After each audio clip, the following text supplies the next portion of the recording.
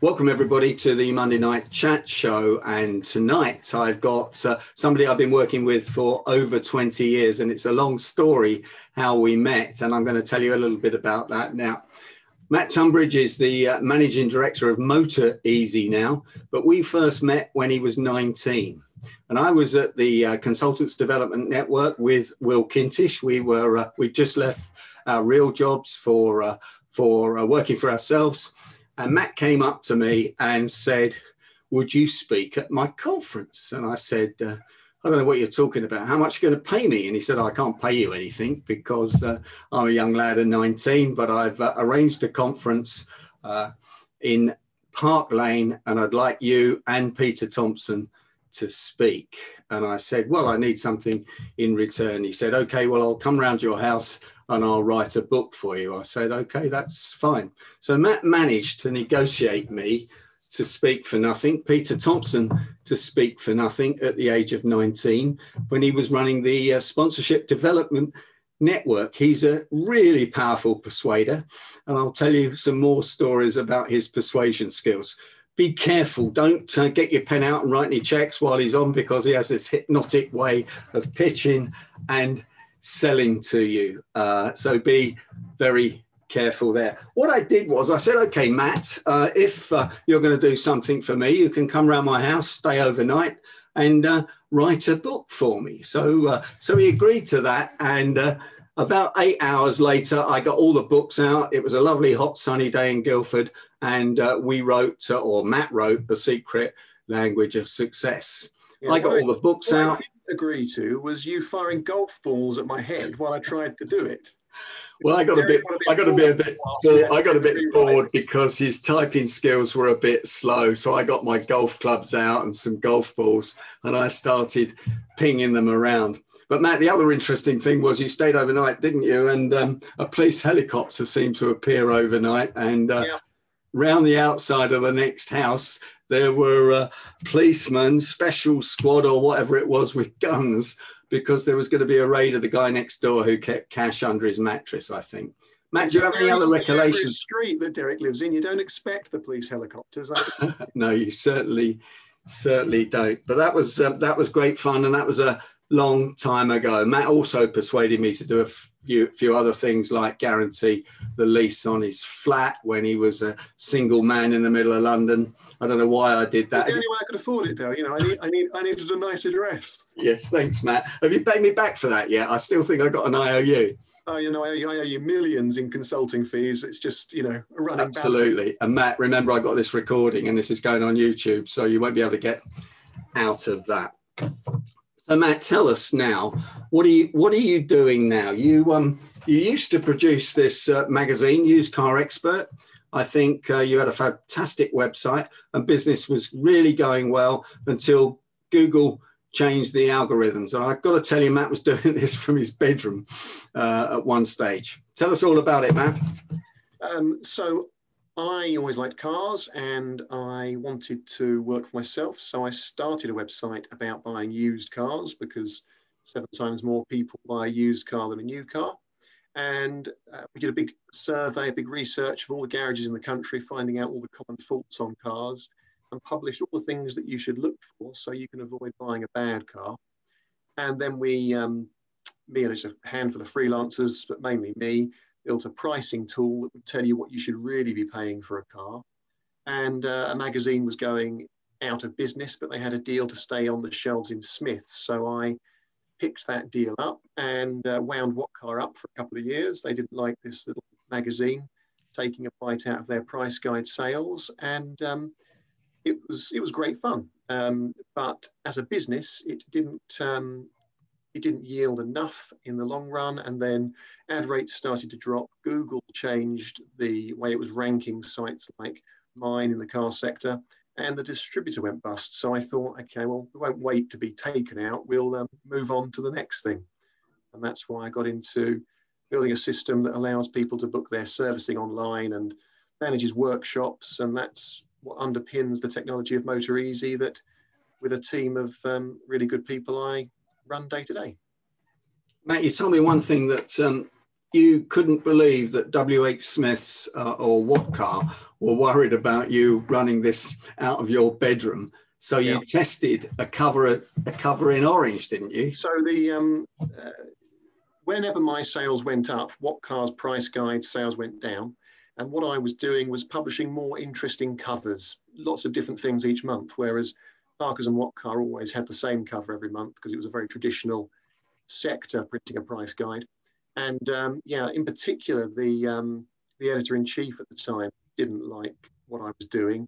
And so I suddenly realized that every time we brought out a different color, they did. And which was extraordinary considering that What Car was red and white for 30 years. And I thought, that can't be true. They can't be doing that just to cause confusion on the shelves. But the distributor pointed it out to me, and they say it's a technique that's well known. You publish the same front cover color, and people just buy the one that's got a slightly bigger brand on it.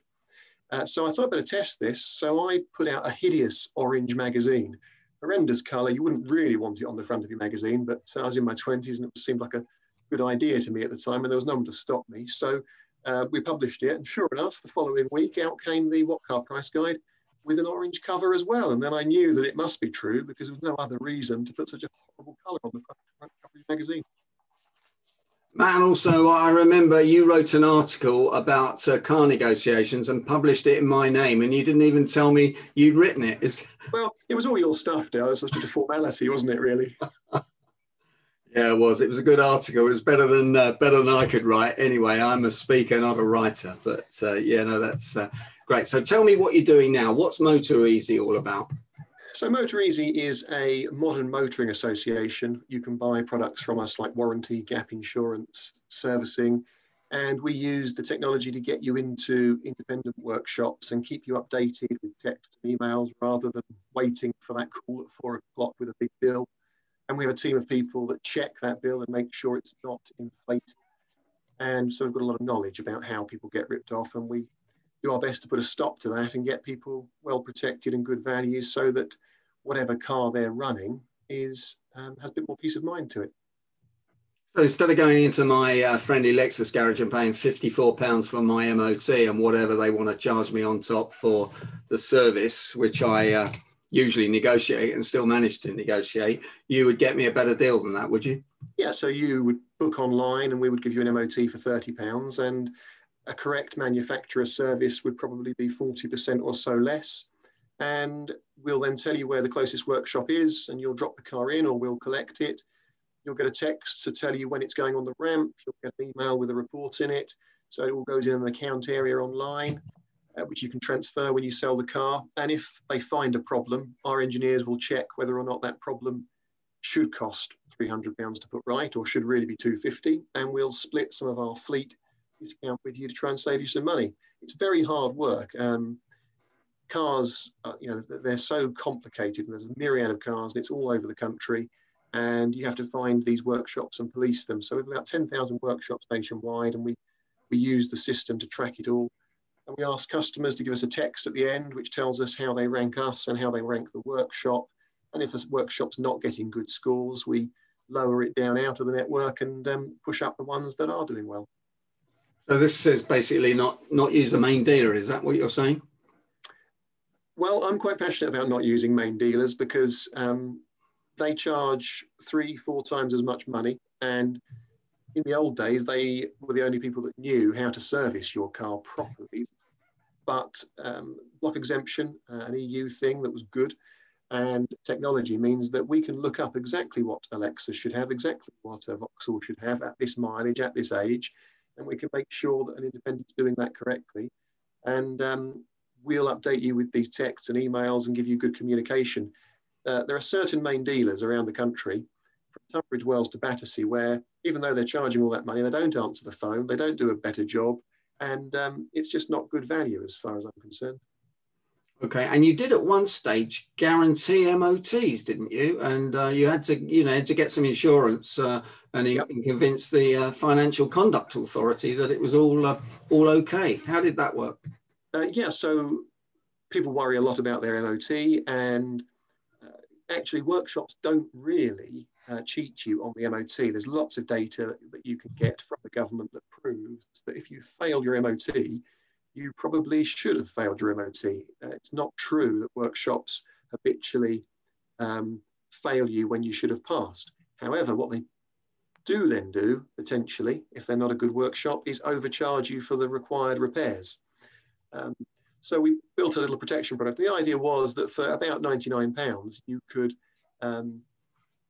buy an MOT and protection, and therefore if you fail, we will sort out the repairs for you. So it's a mini warranty, really. The problem was that the only way it was going to work is if it's sold very easily online in a sort of off the shelves, like a hotcake kind of thing. And what we found was the cost of sale was about as high as selling a full warranty. So a nice little product, which led us in a good direction and taught us a lot about workshops and managing MOTs and using the MOT reporting to ensure that we're getting good outcomes from garages. But as a product, we couldn't really make any money on it. So you stopped it? Yeah. Okay, let's turn to the real nitty gritty now about negotiating a decent deal on a car. And we talked about this last week, didn't we, you and I, when we rehearsed this. But the world's changed in negotiations. Car dealers are smarter all the time. What's your tips for getting a great deal? Okay, well, the first thing is research. So with Auto Trader and some of the other big sites, they have such a large amount of stock that you can work out a lot of useful information. So people know that if they're trying to find a certain car, they do that searching. But when they're doing that searching, what they don't tend to think about is the other person's perspective. And that's one of your key negotiating points, isn't it? When you're planning a negotiation, where's the other person coming from? So what you need to be looking at is, if you were that dealer, he knows everything that you can see online and a bit more. So if he knows he's got the only red BMW convertible within 30 miles, and people don't really want to travel more than 30 to 50 miles, he knows he doesn't need to give you a discount. So you can look up that it's a bit too expensive, and you can go in with great sound bites and a plan on haggling, but he doesn't need to make that sale. He knows that that's going to sell easily. So if you want to get a cheap car, you're looking for a car where there's lots of them, particularly in that area. And if you want to get a really cheap car, then the thing to do is to go for an unfashionable colour, because when people are buying a car, they really want it to look good. That's one of the top priorities. And if you're prepared to buy the sort of, apologies if anyone's got one, the coffee gold type colour, then you'll get a bargain.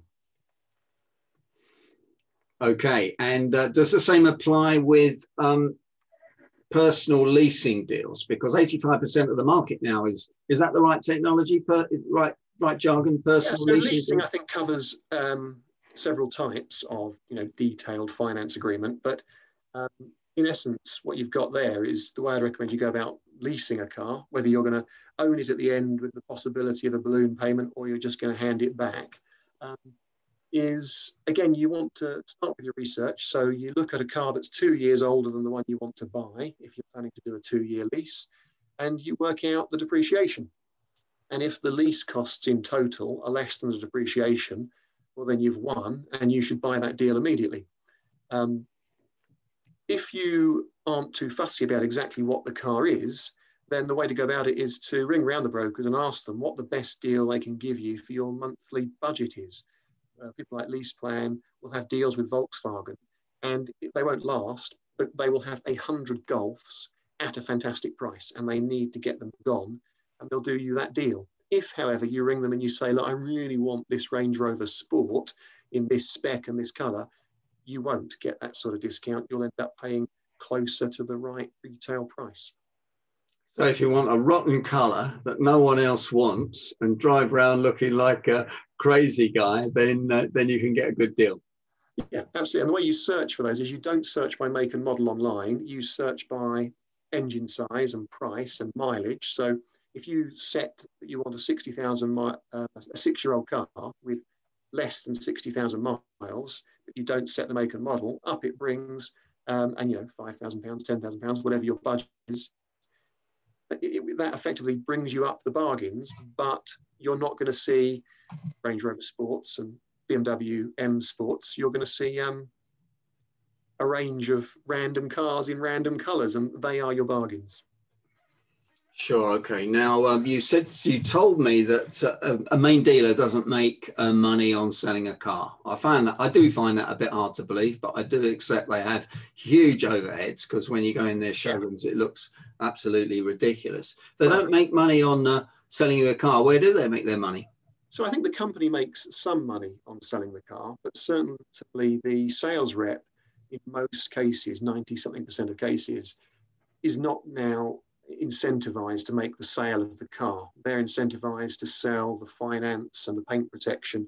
So when you ring up and you say you're interested in car X, the first question will be, and do you need finance? And you might think when you say no, they're going to be excited because they think this is a cash buyer and they're going to do a deal and make a sale, but they're not. They're now not interested because however long it takes you, even if it's 5 minutes, that's 5 minutes they could be talking to someone who will take finance, which is where their money is.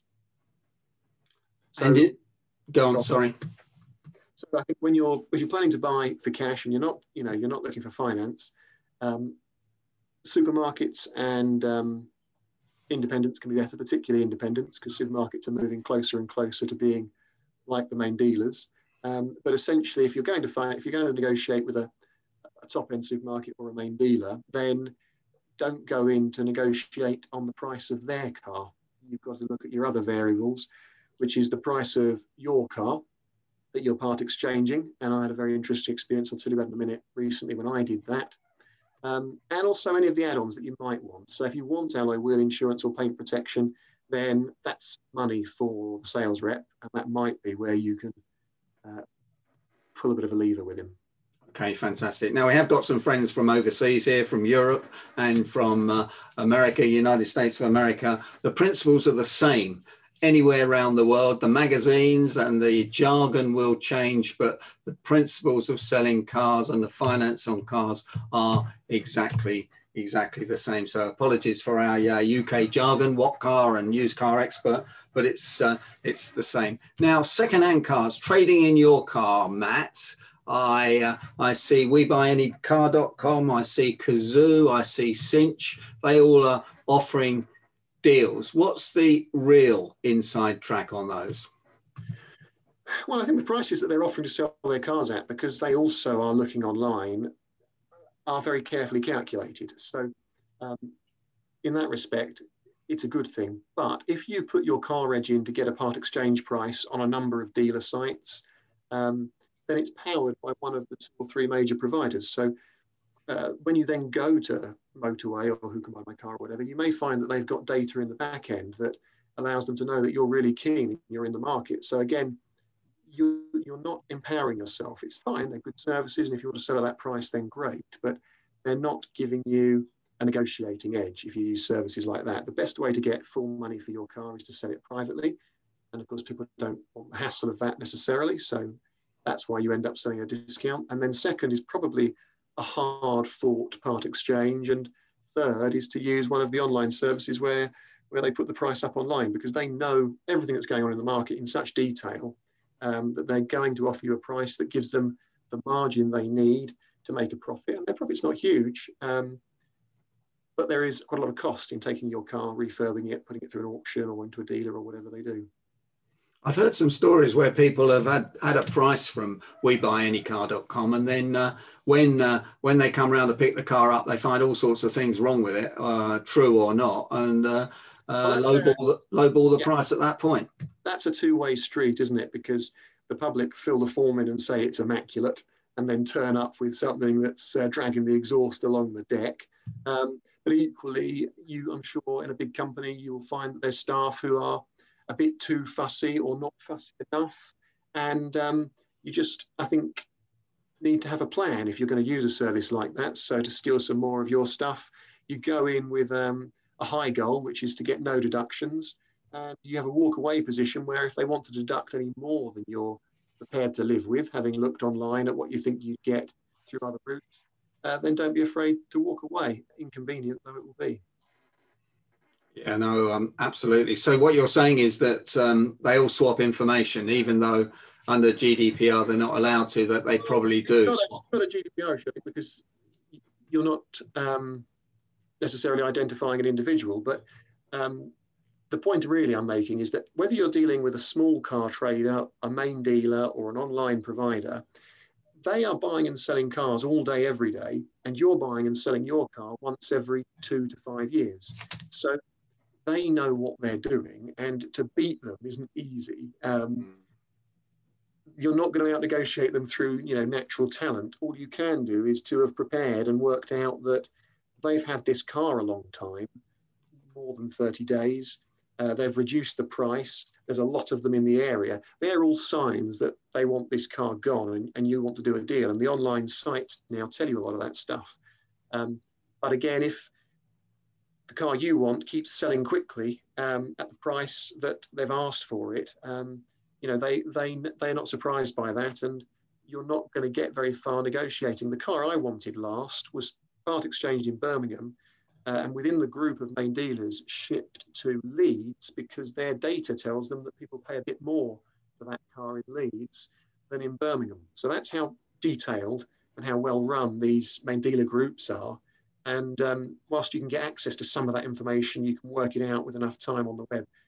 They've got reports telling them what to do. So I was never going to get a discount on that car in Leeds or anywhere else, really.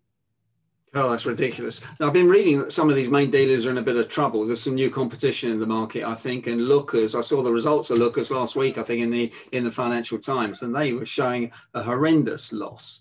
And also in Slyfield, in Guildford, where we live, there's cars everywhere. If you go around the back of these dealers, you can just look at a forecourt and say there's £3 million worth of cars there doing nothing. Yeah, and there's even more on runways. There's 2 or 3 key places around the country where there are even more. And they're the cars that make up these deals we talked about earlier. But, to get your great price on those, you've got to be looking for the offer, and you've got to want to tell people that you're interested in the offer rather than, I really want a white Range Rover. Mm. And then when you go to part exchange, you just need to be robust about what you think your car's worth. In my case, I was sent a form. So I filled that form out in good faith based on the fact that they knew it was an 8-year-old car. And then when I got there to collect the new car, they said, oh no, you've ticked this as if it was a newer car.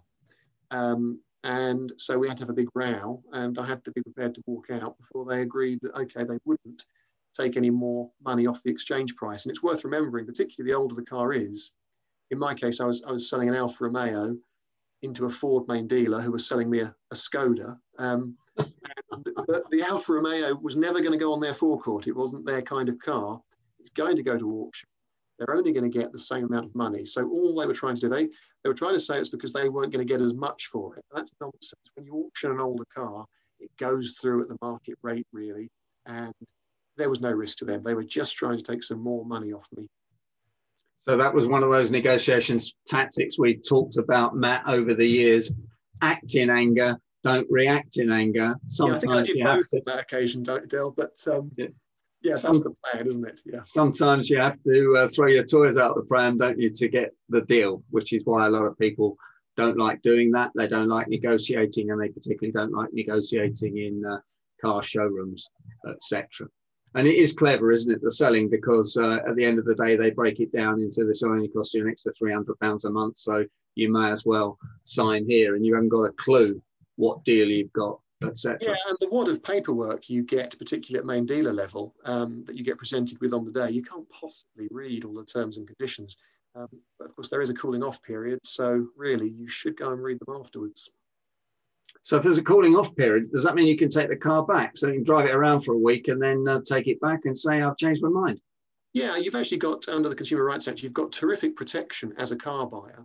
And one of the good reasons for buying a car on finance is that you can return that car to the finance company really pretty easily for quite a long time. And the finance company are liable. And we do see that and sometimes advise people when they've had a car 8-9 months, you get a report, and the report says, if the report says that fault was probably there in the first 6 months, it's deemed to effectively have been there when you bought the car, and the finance company basically does have to take your car back off you. The finance company then rings the dealer and puts the dealer under pressure, and I wouldn't say the whole thing is nice or I would wish it on anybody, but as a consumer, you've got terrific rights when you buy a car if you really need to use them.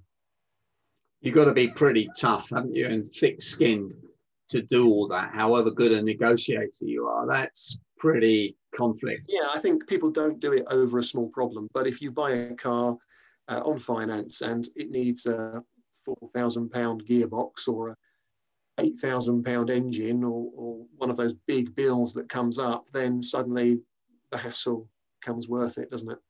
Okay, Matt. We got a few questions in the chat box, so I encourage other people to put things in the chat box. Any question that you want to ask Matt, fire away. First question, Matt, for you is gap insurance a sensible buy? Yes, gap insurance is an incredibly good buy. For a few £100s, you can protect yourself against a significant loss, especially if you've bought on finance and the higher the APR. And depending on how long you've owned the vehicle, you can get return to invoice and you can crash your car, not deliberately, but you can crash your car up to 18 months, 24 months later, by which time you've had 2 years of value out of your car and it's depreciated by 20, 30%, and you'll get returned all of that in that situation. So when you buy a newer, more expensive car, then or a car where you're stretching yourself or has finance on it, in any of those situations, gap insurance is, if you buy it online rather than through the dealer where it's a lot cheaper, it's fantastic value. I'm always a bit cynical about this sort of insurance because that's where people make big margins. I remember in the white goods sector, you know, they used to make 80% margin on insurance. And yeah, so main dealers, there's been a crackdown by the FCA on it. They've been selling gap insurance at premiums, shall we say. But if you go online, you'll find that you can buy it for half, sometimes a third of that price. And it's the same cover with sometimes the same underwriter. Wow. Next question. Doesn't the resale value of a car fall if it's not serviced by a main dealer? No, it shouldn't do. If you're trying to sell a car privately, you may find it easier to sell a car if you've got a nice bundle of paperwork. And it gives people a warm, fuzzy feeling if there's nice stamps from the same manufacturer in it, and it will help you sell the car quicker. But in reality, you will find lots of cars, like half the cars for sale at dealers in the country don't have a main dealer service history, and they're not selling them any cheaper to you. It's one of those things that it's a little bit stacked against you. The industry will sell you a car and they will sell it at the same price, whether it's been serviced by BMW or not. And lots and lots and lots of cars, including BMWs and Audis, are sold onto fleets. The fleets then service them through chains of garages, not main dealers. The service history is just a printout.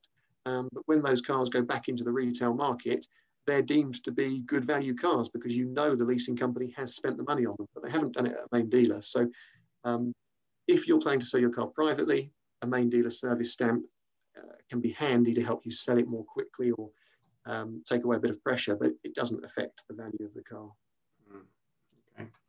Something that happened to me at the Lexus garage when I had my car serviced, they were getting old. I've got 2 older Lexuses now. And they said to me the service will be something like £450. And I said, well, I've only done 3,000 miles in my Lexus sports car. And I said, I probably won't get it serviced. And then the guy said, well, do you want the cheaper service? I said, what do you mean by the cheaper service? He said, well, the one where you don't get a hire car. I said, oh, okay. Well, do you still do the same service? He said, oh, yeah, you can still get the same service. You just don't get a hire car. I said, how much cheaper is that? He says, £200. I said, I'll take it.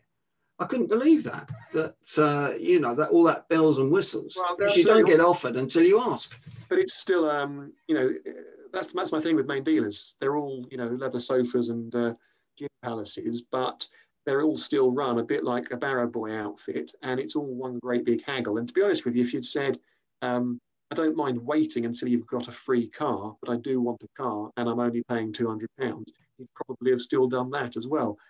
Because it's £10 for them to insure the car for the day. And the main dealers often pass that on to the customer now anyway. So the thing with servicing is you should service it every year, even if you've done low mileage. we see problems on BMWs in particular, where because they have variable servicing controlled by the car, people don't service it for a long time. And then if there's a change of use, so someone's been using the car low mileage and someone buys it to do high mileage, the computer can't, I think, catch up quick enough. And we've seen engine failures and stretched timing chains, which then lead to an engine failure because the oil hasn't been changed regularly enough and it's just lost a little bit of oil pressure, put the system under load. So you should service your car every year, even if you do 1 mile, is my advice.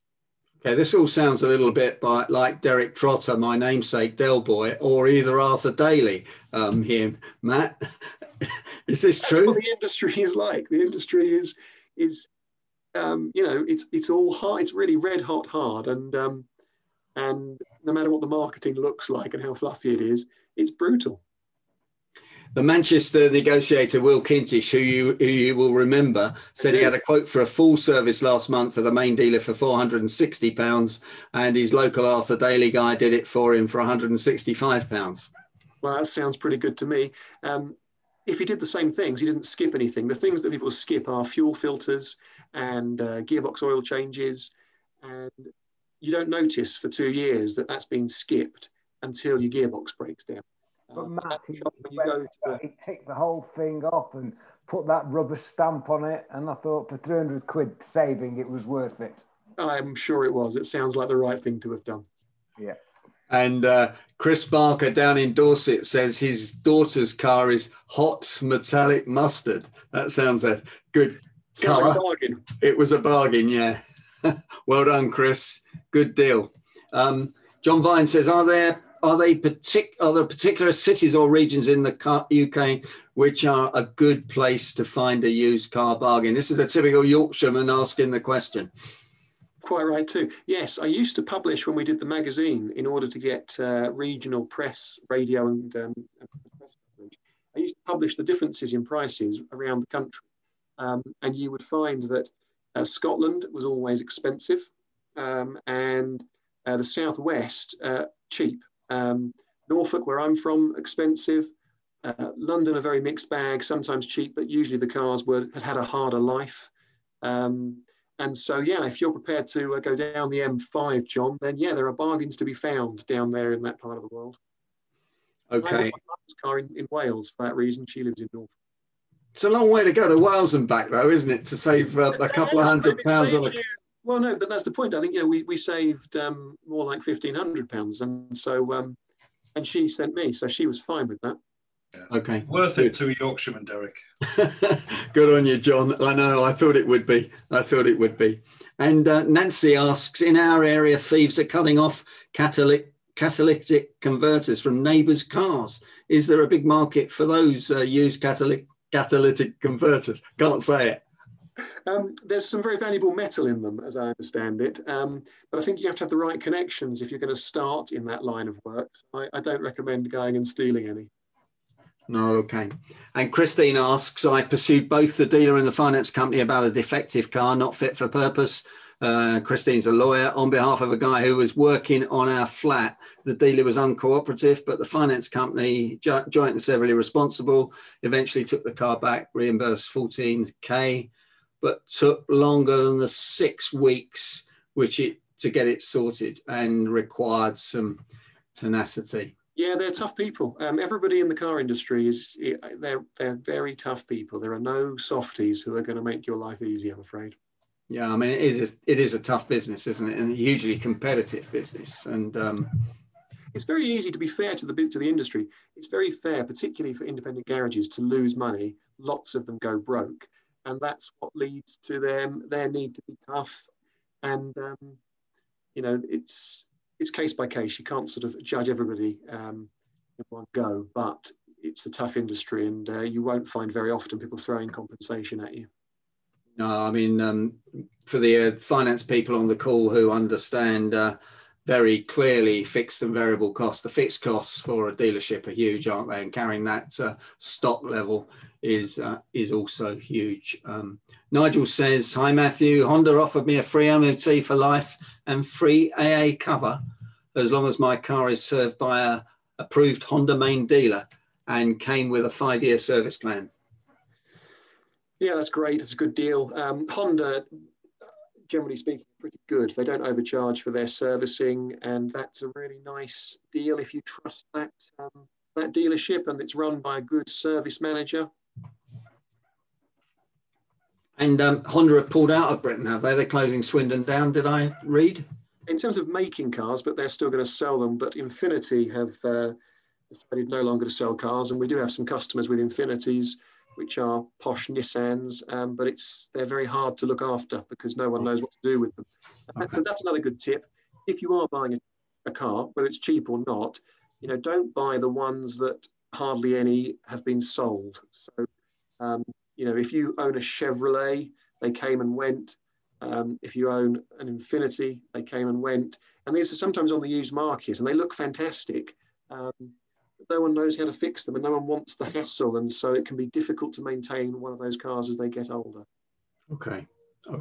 Christine puts the Citizens Advice Bureau in, but I don't think anyone really wants to go down that track. It's better not to buy a dodgy car in the first place, isn't it? Alex says he's skeptical about warranty plans.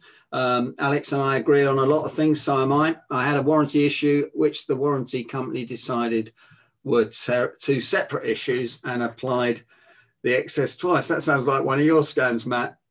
I'm not allowed to say that, am I? I'll withdraw that. If the answer is, and whoever's regulating that product or looking after that product would want to see two excesses applied, because if another customer comes in with those two problems, but 6 months apart, they will be charged two excesses. And so it is actually a fairer thing to do, annoying though it might be, when someone comes in on one occasion with two problems.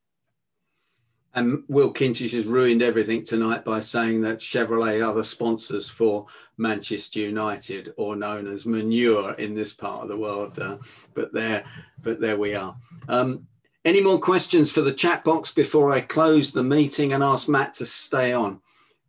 Is there any value in buying ex-demonstrators? Nigel asks. Yes, they're a good price usually. They haven't been driven badly, and you can often get in, if you want to get in a new car, the latest design for less, then that's the way to do it. Okay. And Amy asks what your viewpoints on the EV market, particularly in terms of infrastructure needed for charging. Well, some people that know more than me say that we are an incredibly long way from being able to build the infrastructure required for EVs to succeed. That's electrical vehicles. I had to work that one out. I was a bit slow there, Amy. Sorry, but carry on, Matt. So that's a big problem. And people that have Teslas say the one really good thing about the Tesla is the amount of investment they've put into the network. So I guess if you're going to go that way at the moment, Tesla is worth considering for that reason. But on the other side, the government want this done. Jaguar have now announced today that they're going to be EV only, and they're probably the closest competitor to Tesla that there is.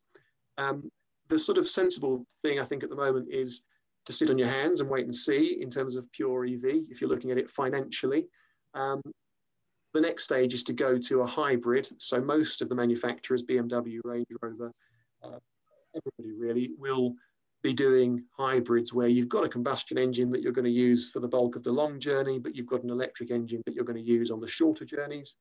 And if you are going to go into EV early, I would go into it whilst it's still under manufacturer guarantee, or buy some aftermarket warranty, because they haven't had 20 years development. You know, when you buy a brand new car with a combustion engine in it, the engine has got 20 years development, and they're actually more and more reliable, apart from a few notable exceptions. The EV cars just seem to have a lot of braking bits, is what we're seeing, and some of those bits are cheap, but some of them are very expensive.